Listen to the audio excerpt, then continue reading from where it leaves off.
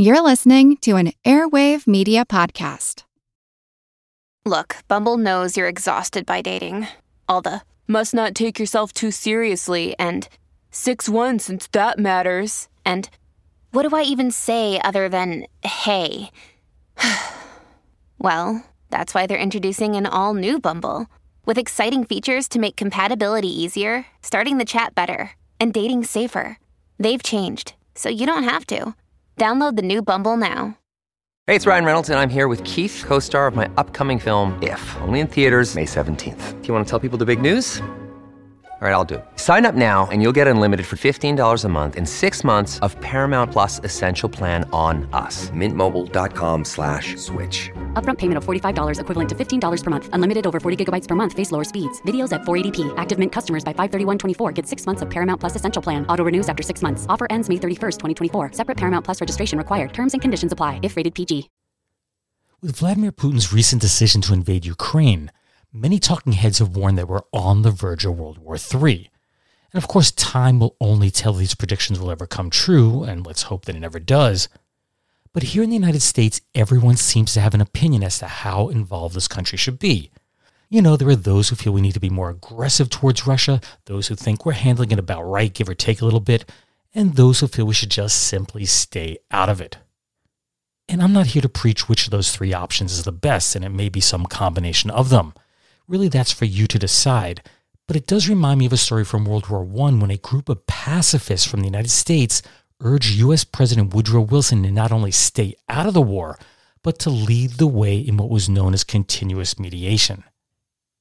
This is a concept in which the neutral nations would appeal to the belligerent nations, as they were referred to back then, and work towards bringing peace.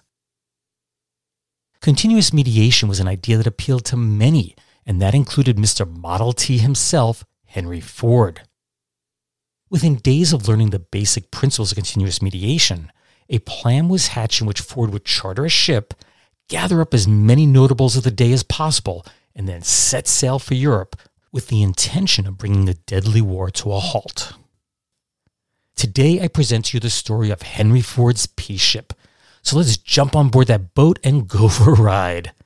I am Steve Silverman, and this is the Useless Information Podcast. Useless information. It would make the most sense to start a story about World War I on the day that it officially began. That was July 28th of 1914. But I'm not going to do that. Instead, I'm choosing the seemingly random day of January 13th of 1915. The major headline of that day's publication of the Indianapolis Star was, quote, 12,000 killed, 20,000 hurt by quake in Italy, historic edifices in Rome and Naples damaged. In that issue, there was only one article discussing what was going on in the European War. It was a 10-paragraph story titled, quote, Battles in West won by Germans. Allies evacuate trenches near Belgian coast, and attacks near Newport are repulsed with loss to French. Turks take Persian town. And that was all they wrote on the Great War. Well, almost. There was another one-paragraph article related to the war buried on page 4, column 3, fourth story down. Clearly not that important. Well, written seriously, we can be fairly certain that some of the readers placed the story in the, you've got to be kidding category. I know that I certainly would have. Basically, the article told of how Frank Lindsay, who was the secretary of the Kokomo, Indiana Chamber of Commerce, he had penned a letter to President Woodrow Wilson requesting the endorsement of his plan to bring a quick end to the war. And Lindsay had come up with the idea while at a chamber luncheon a few days prior, so you know that it had to be good. The idea was very simple. Send U.S. representatives on a, quote, peace ship to Europe and then plead for peace. Then, just 7 days later, Ohio Senator-elect and soon-to-be U.S. President Warren G. Harding made a similar proposal. Just load a ship up with American sailors and American-made products and send it overseas to spread the message of peace to the whole world. Fast forward another 2 months and we get another proposal for a peace ship. This time it came from Rosika Schwimmer, a 37-year-old Hungarian immigrant. While she's largely forgotten today, Schwimmer was a well-known suffragist, feminist, and most importantly to the story, a pacifist. She'd been working in London as both a reporter and as the press secretary of the International Women's Suffrage Alliance. But with the outbreak of the war, she was branded an enemy alien and she was forced to leave England. Since she was unable to return to Hungary, she opted to tour the United States and make a case for her continuous mediation peace proposal. Her plan called for ongoing negotiations between the belligerent nations and the neutral countries. And those neutral countries were Denmark, the Netherlands, Norway, Spain, Sweden, Switzerland, and the United States. Schwimmer first met with President Wilson on September 18th of 1914, that's shortly after the war began, and presented him with a signed petition calling for the establishment of continuous mediation. Wilson was reported to have been cordial to the idea, but he refused to commit the United States to it. Frustrated, Schwimmer announced on March 13th of 1915, quote, "I have become convinced that the United States will not call a conference of the neutral nations." She continued, "The last resort then is a peace ship.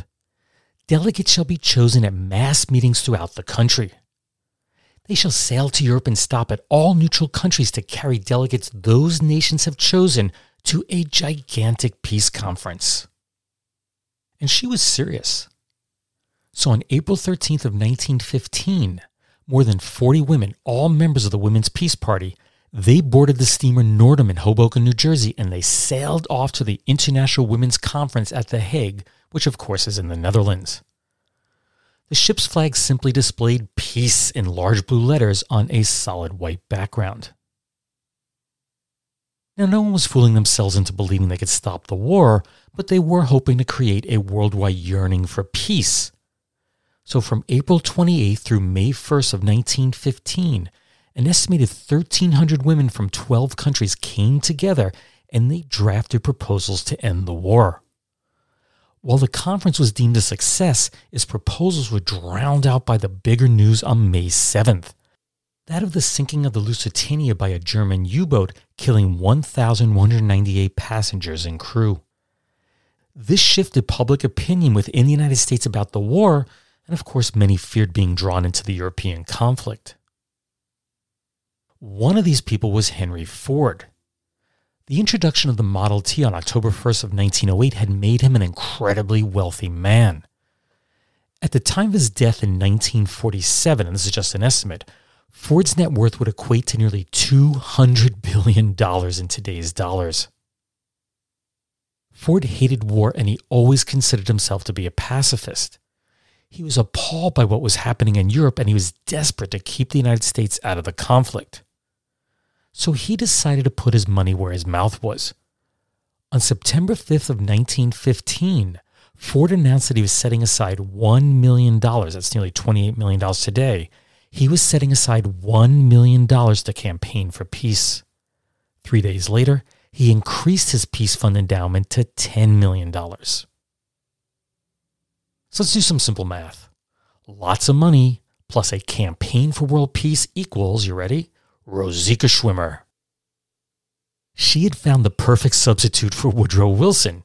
You know, if she couldn't get the president to sign on for her plan of continuous mediation, maybe she could get Ford to do so instead. So Schwimmer immediately penned a letter and soon she had an appointment to meet with Henry Ford. In November 1915, a company car pulled up to the Ten Eyck House on Ford's Fairland estate in Dearborn, Michigan. 2 guests stepped out of the vehicle. Of course, Rosika Schwimmer was one of them, and the other was Louis P. Lochner. At the time, Lochner was the executive director of the Emergency Peace Federation, and later on he'd become a Pulitzer Prize winner for his writing. Now, once they're inside, there was the usual greetings, and of course, there was a discussion of Schwimmer's proposal. Yet it wasn't long before the 2 men headed off to Ford's nearby experimental tractor shop, while Schwimmer remained behind to discuss her proposal with Henry's wife, Clara. Now, as a little side note, it's unclear if Ford knew that Rosika was Jewish, but she did recall years later that he had blamed the World War on, quote, international Jews. And of course, Jews were his scapegoat for just about everything that was wrong in the world. And while Schwimmer could have easily argued with Ford over that Jewish remark, she opted to bite her lip this time and allow the meeting to continue. She really needed his support. Now, Ford did have a legitimate reason to head off to the tractor shop without the women. You see, he wished to question Lochner without Schwimmer listening in. Quote, "What do you think of Madame Schwimmer's proposal? Is it practical? How much will it cost to maintain a neutral commission in Europe?" Lochner expressed approval for her plan, but he did add that Ford should meet with President Wilson first to obtain his approval before, Ford went any further. Meanwhile, back at the Tenai, Clara and Rosica discussed the proposal.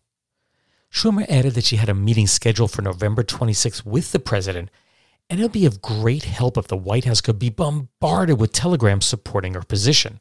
And of course, telegrams were crazy expensive back then.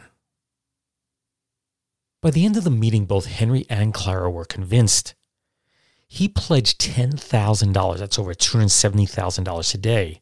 Ford pledged $10,000 to cover the cost of the telegrams alone.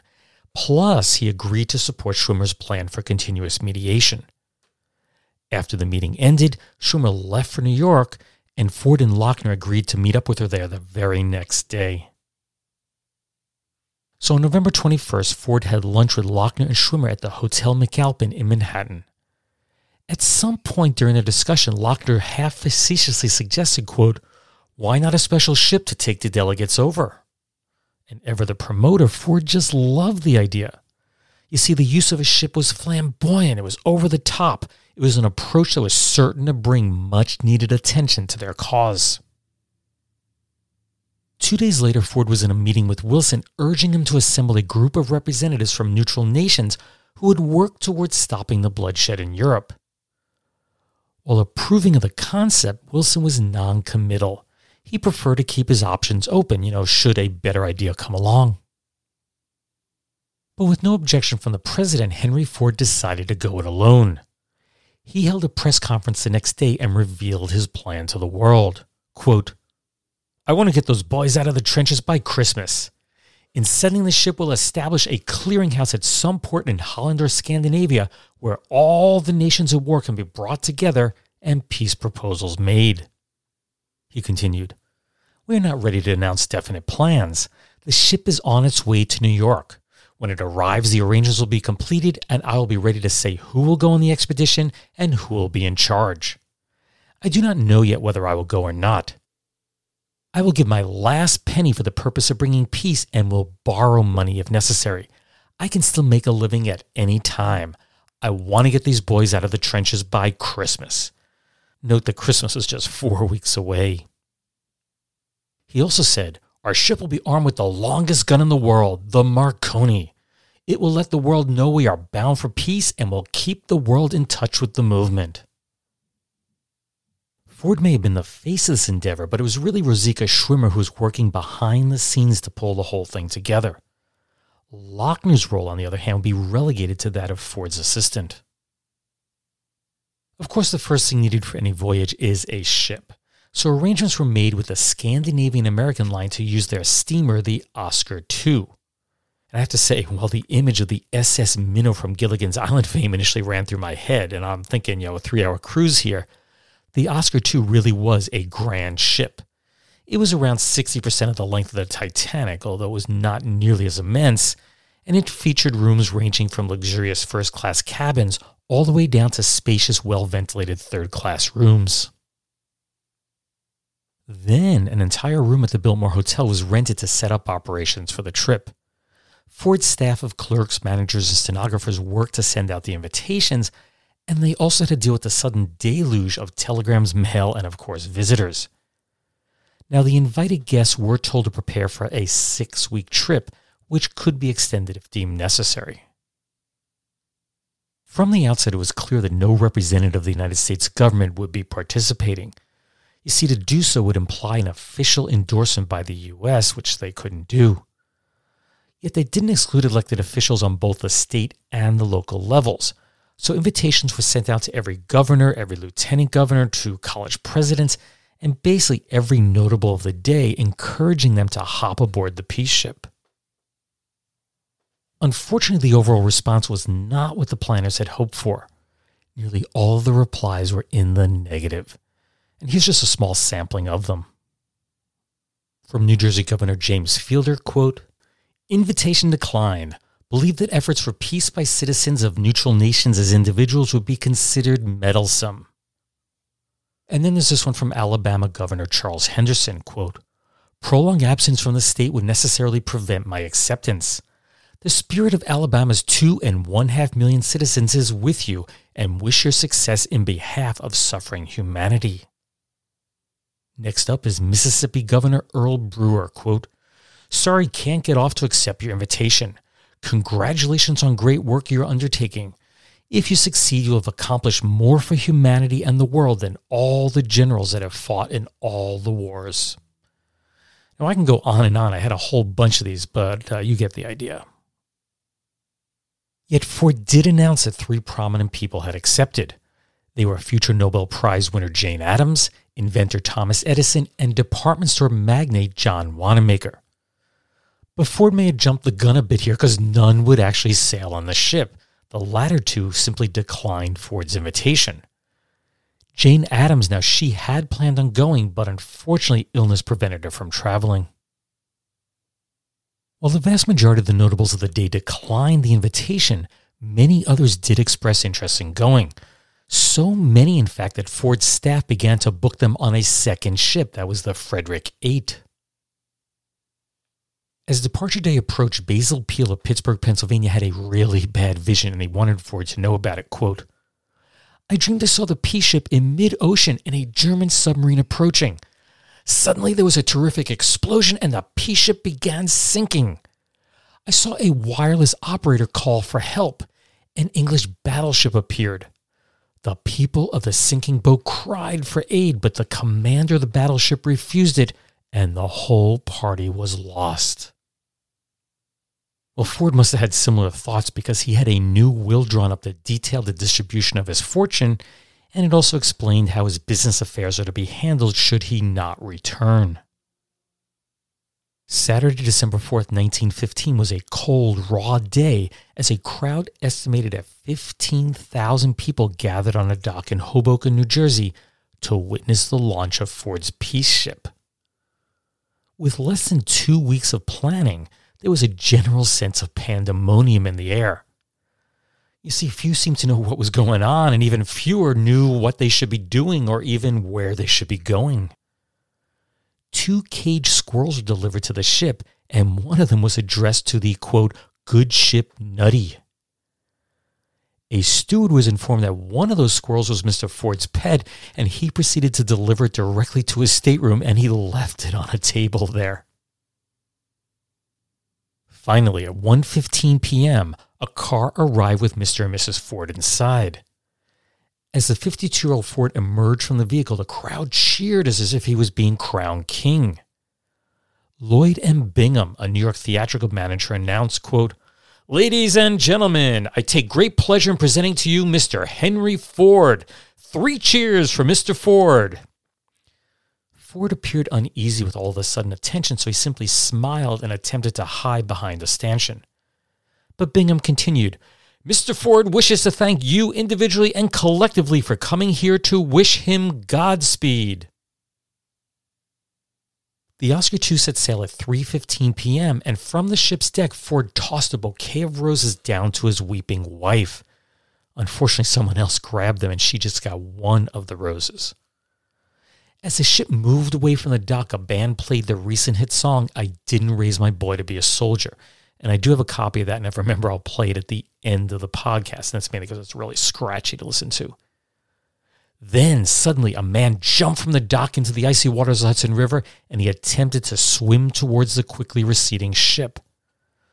A tugboat did come to rescue the man, and he was later identified as Urban Ledoux, although he wished to be referred to as Mr. Zero, and he later stated that he was, quote, "swimming to reach public opinion."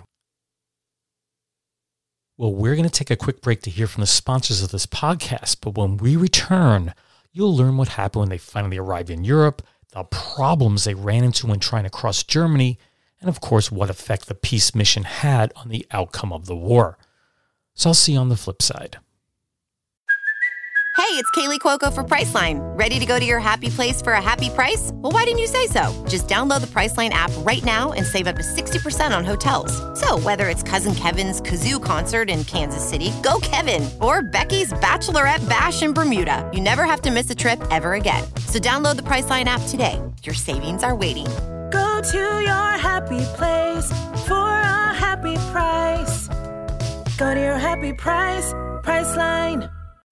When you need mealtime inspiration, it's worth shopping Kroger, where you'll find over 30,000 mouth-watering choices that excite your inner foodie. And no matter what tasty choice you make, you'll enjoy our everyday low prices, plus extra ways to save, like digital coupons worth over $600 each week. You can also save up to $1 off per gallon at the pump with fuel points. More savings and more inspiring flavors make shopping Kroger worth it every time. Kroger, fresh for everyone. Fuel restrictions apply. Welcome back. Just prior to the break, Henry Ford and his peace ship had just left the dock in Hoboken, New Jersey, and they were on their way to Europe. We pick up the story there. Now, different sources provided varying totals as to how many passengers were on board. The general total was somewhere between 140 and 165 people. But I have to tell you, they weren't all peace advocates. Just roughly 60 to 65 were guests of Mr. Ford, 45 to 55 were members of the press, there were 2 or 3 motion picture cameramen there to film it, and approximately 20 were on Ford's personal staff. So just who were these advocates? Well, those on board who were peace delegates were typically described as being pacifists, suffragists, socialist lecturers, or, some combination of these. Then you add in a little sprinkling of teachers, government officials, and ministers. But there really was a glaring absence of society, farmers, scientists, labor officials, and excluding Ford, there were no businessmen. For the first few days of the trip, Ford mingled among the crowd, and he spoke at both a morning and afternoon news conference each day, and that provided plenty of meat for the reporters' stories. Yet it was reported that he seemed most comfortable down in the ship's engine room, which kind of makes sense for a guy who makes cars. Once the ship was out in open water, messages began to be sent back to shore via the Marconi, telegraph signals sent over the radio waves. And the idea was really simple. Now that the peace ship had captured the world's attention, mainly through the newspapers, they planned to bombard their audience with wireless messages. And the first most important message sent was from Ford to his wife. And she was still at the Biltmore Hotel. And part of that message simply read, "Everything is splendid." This was followed by Reverend Charles Aked, and he was on board, and he delivered his 2,000-word Sunday sermon. And get this, it was transmitted in 50-word installments, and it cost Ford over $1,000. That's roughly $28,000 today to transmit. On Monday, December 6, Ford sent the following message to Congress, quote, "We, the citizens of the United States, now sailing to Europe on the steamship Oscar II, with the serious purpose to deliver the men from the trenches and the women from their suffering and agonies, and restore the peace of the world upon an honorable and just basis, which will stop the mad race of competitive armament, do hereby earnestly petition and entreat you to give the peace mission your support and encouragement." And that's the end of the quote. Then this was followed by messages to all of the belligerent countries. And it concludes, quote, "Let the armies stand still where they are so the soldiers may be delivered back from another bitter winter in the trenches and sent back to their labors and their firesides. As there is no other way to end the war except by mediation and discussion, why waste one more precious human life?" And it concludes, "For the sake of humanity, respectfully yours, Henry Ford and 165 representatives of the people of the United States of America." And that was it. The war was over. That's all that was needed. Just say those words and boom, it was over. No, not really. Now, I should mention these words were not written by Henry Ford. Almost all that was sent out by him was really written by his staff of writers.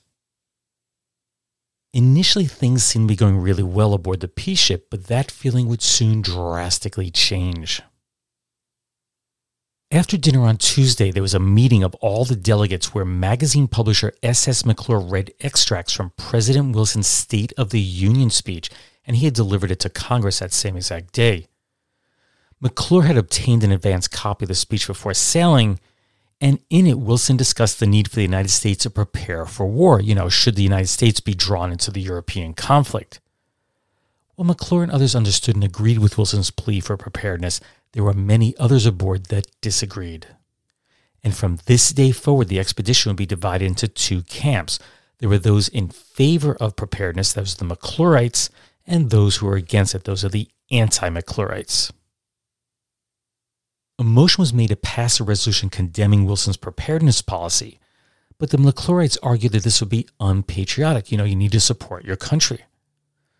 So it was ultimately decided to shelve the resolution for 5 days, and that would give everyone some time to reflect on it.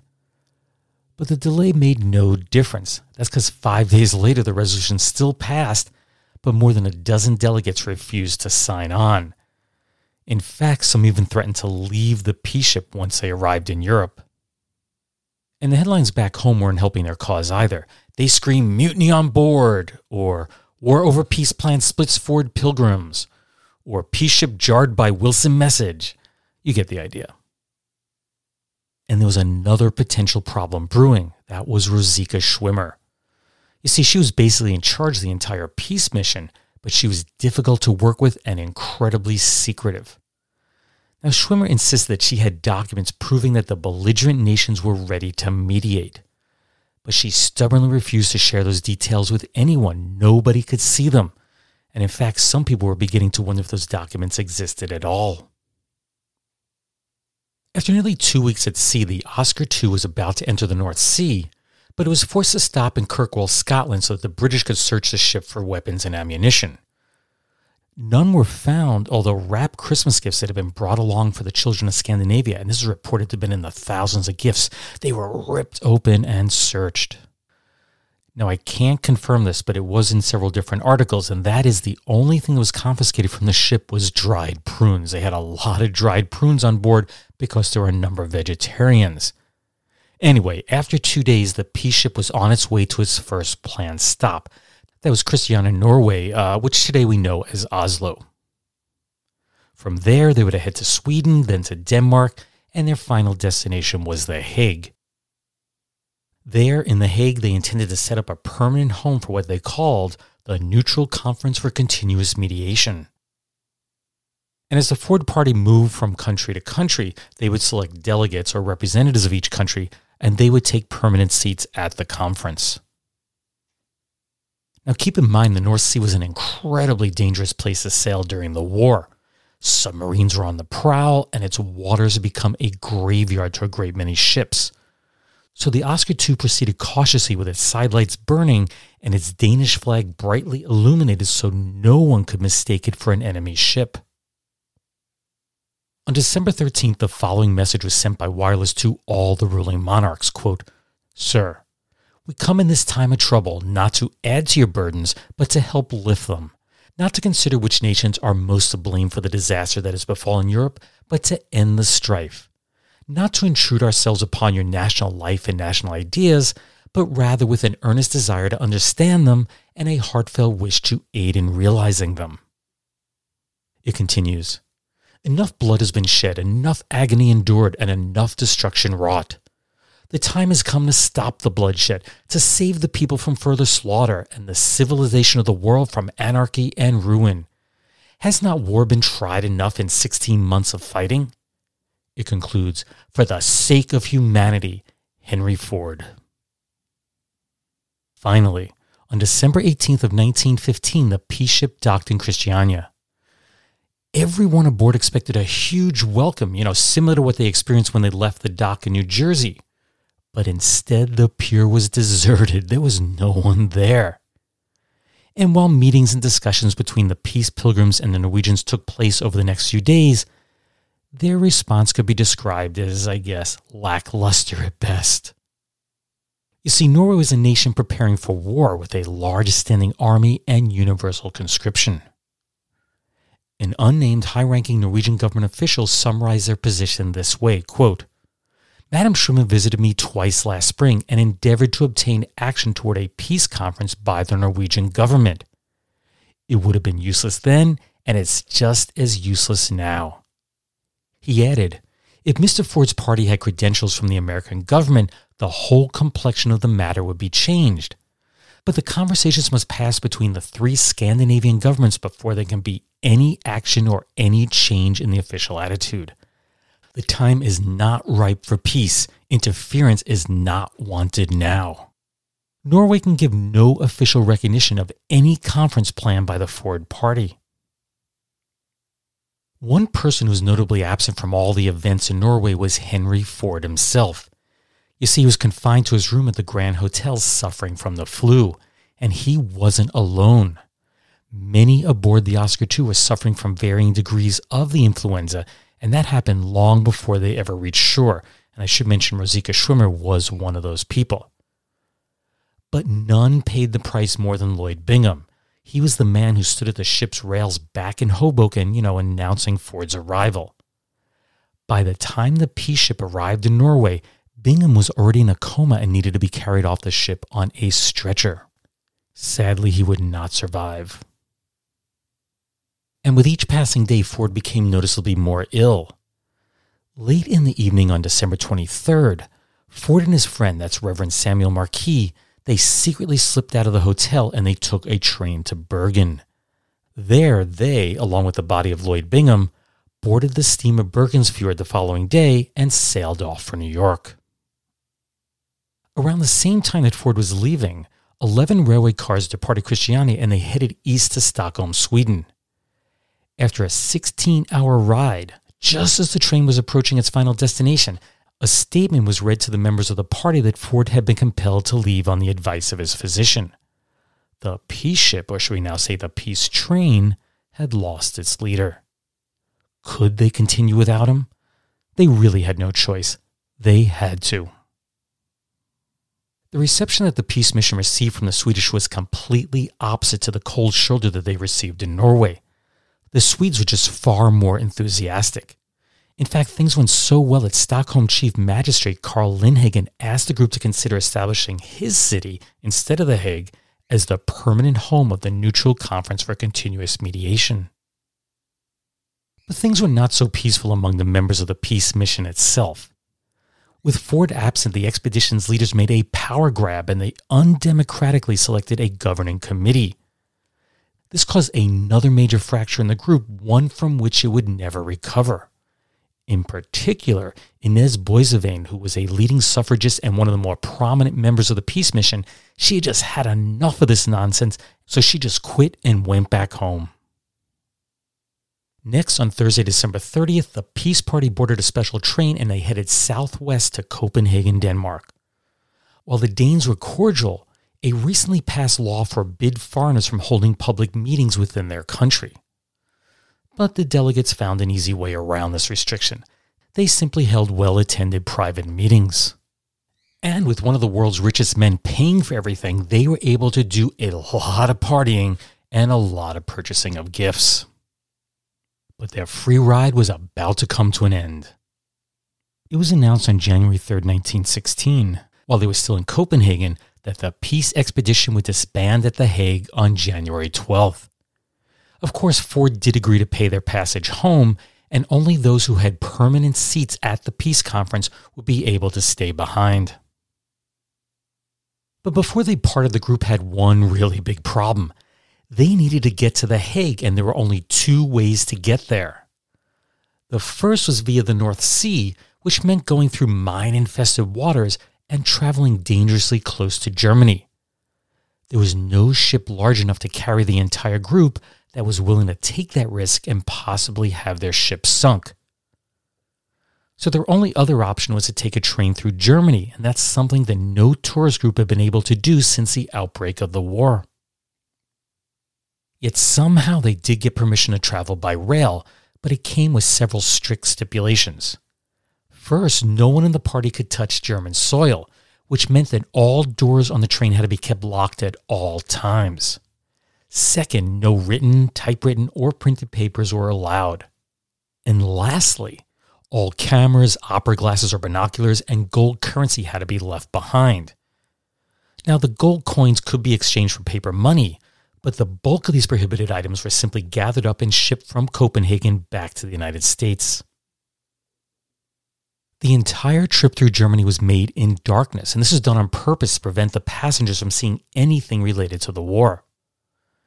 Surprisingly, only one guard was assigned to the train, and he quickly relaxed the rules and fraternized with the passengers. So at each train stop, the peace advocates were able to get off the train and walk around the platform. Then, upon crossing the border into the Netherlands, everyone transferred to a Dutch train and they arrived in The Hague at noon on January 8th. The Peace Council held its first meeting the next day with representatives of Denmark, Holland, Norway, Sweden, and the United States all present. Yet really this was nothing special to the Dutch people. And that's because nearly 60 similar peace groups were operating within the country at that very moment, and there were new ones continuously popping up.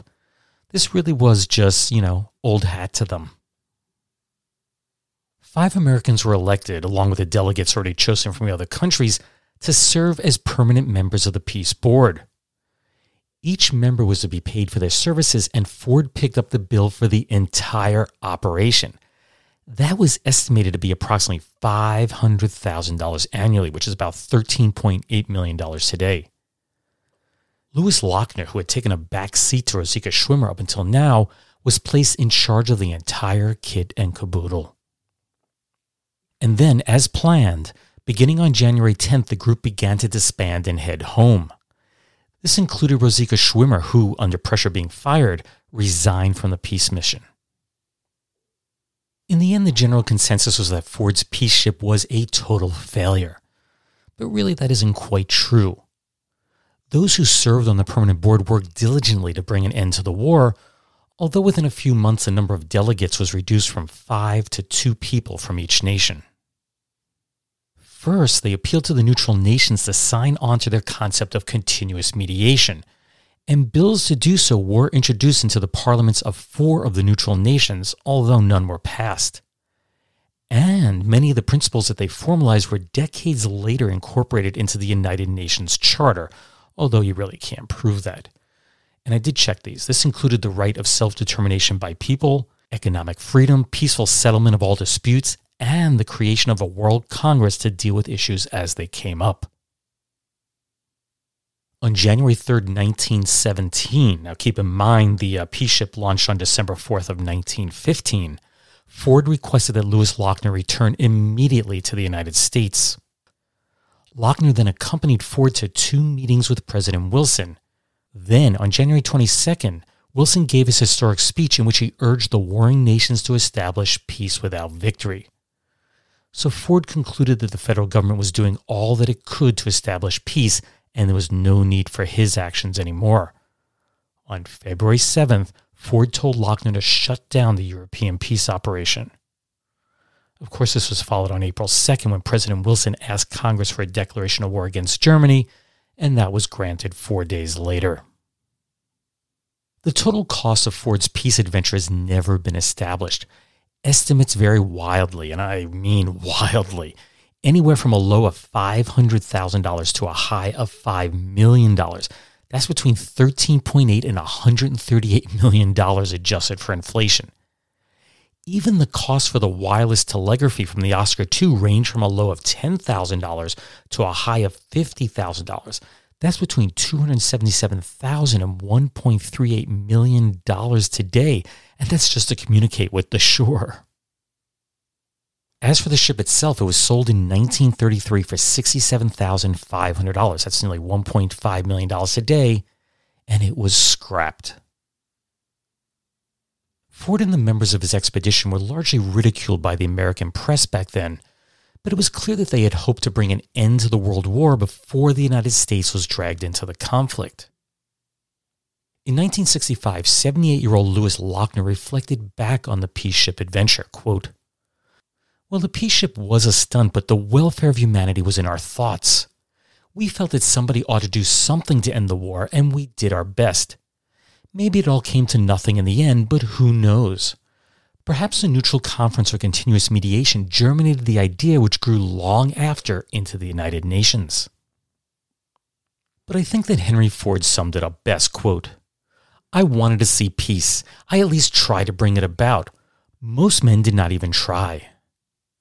Useless, useful, I'll leave that for you to decide.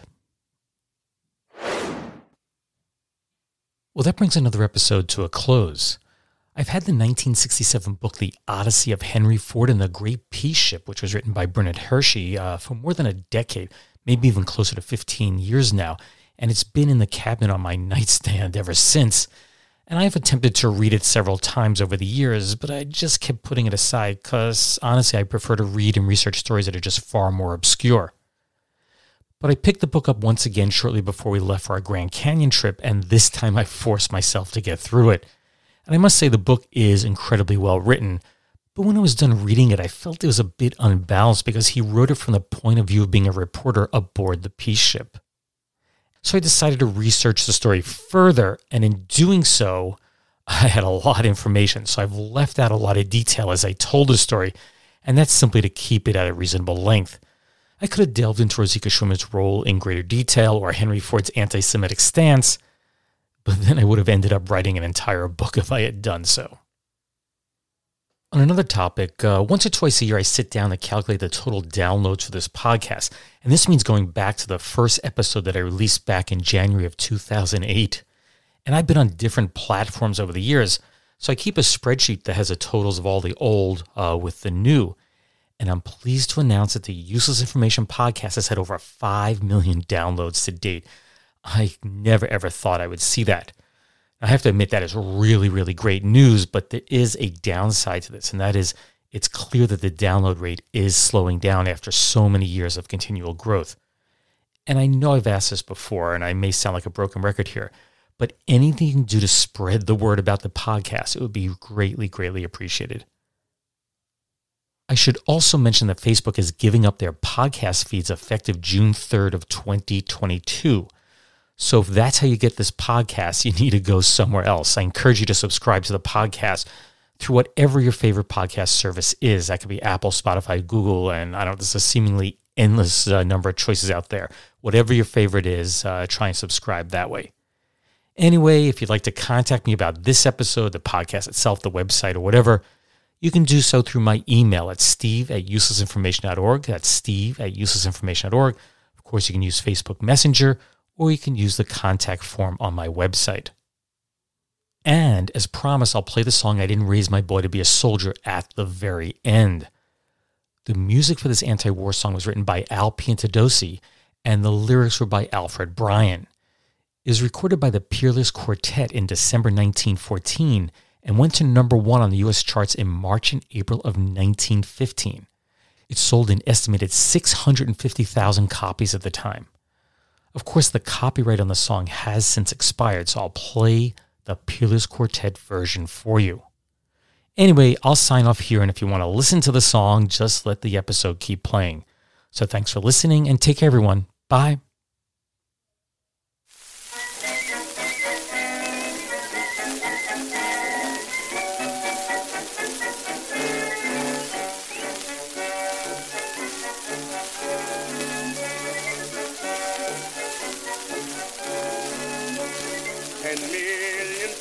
To the war have gone, who may never return again. 10 million mothers' hearts must break for the one who died in vain. Heads bowed down in sorrow in her lonely years. I heard a mother murmur through her tears, I didn't raise my boy to be a soldier. I brought him up to be my pride and joy, who dared to place a musket on his shoulder, to shoot some other mother's darling boy. Let nations have a race, their future trouble. It's time to lay the sword and gun away. There'd be no war today if mothers all would say, I didn't raise my boy to be a soldier.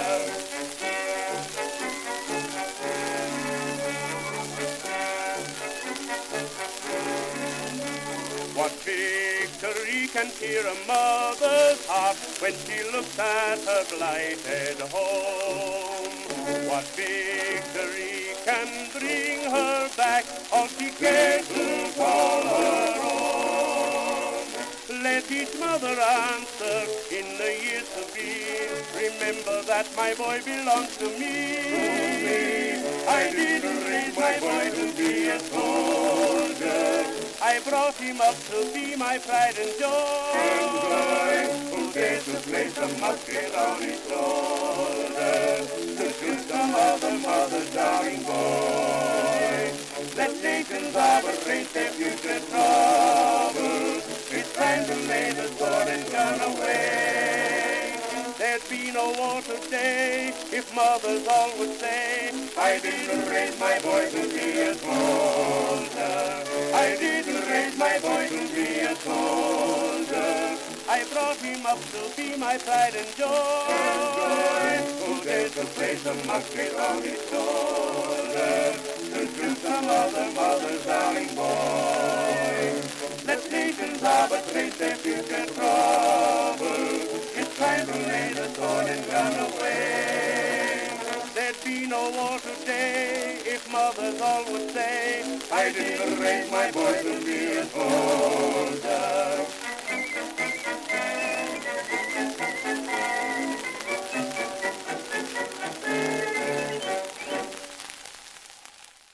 Hi, I'm Neil. And I'm Ken. And we are from the Triviality Podcast, a pub trivia-style game show where a lack of seriousness meets a little bit of knowledge. Join us each week for an hour-long game of general knowledge trivia featuring special guests from around the world, plus tons of extra themed episodes.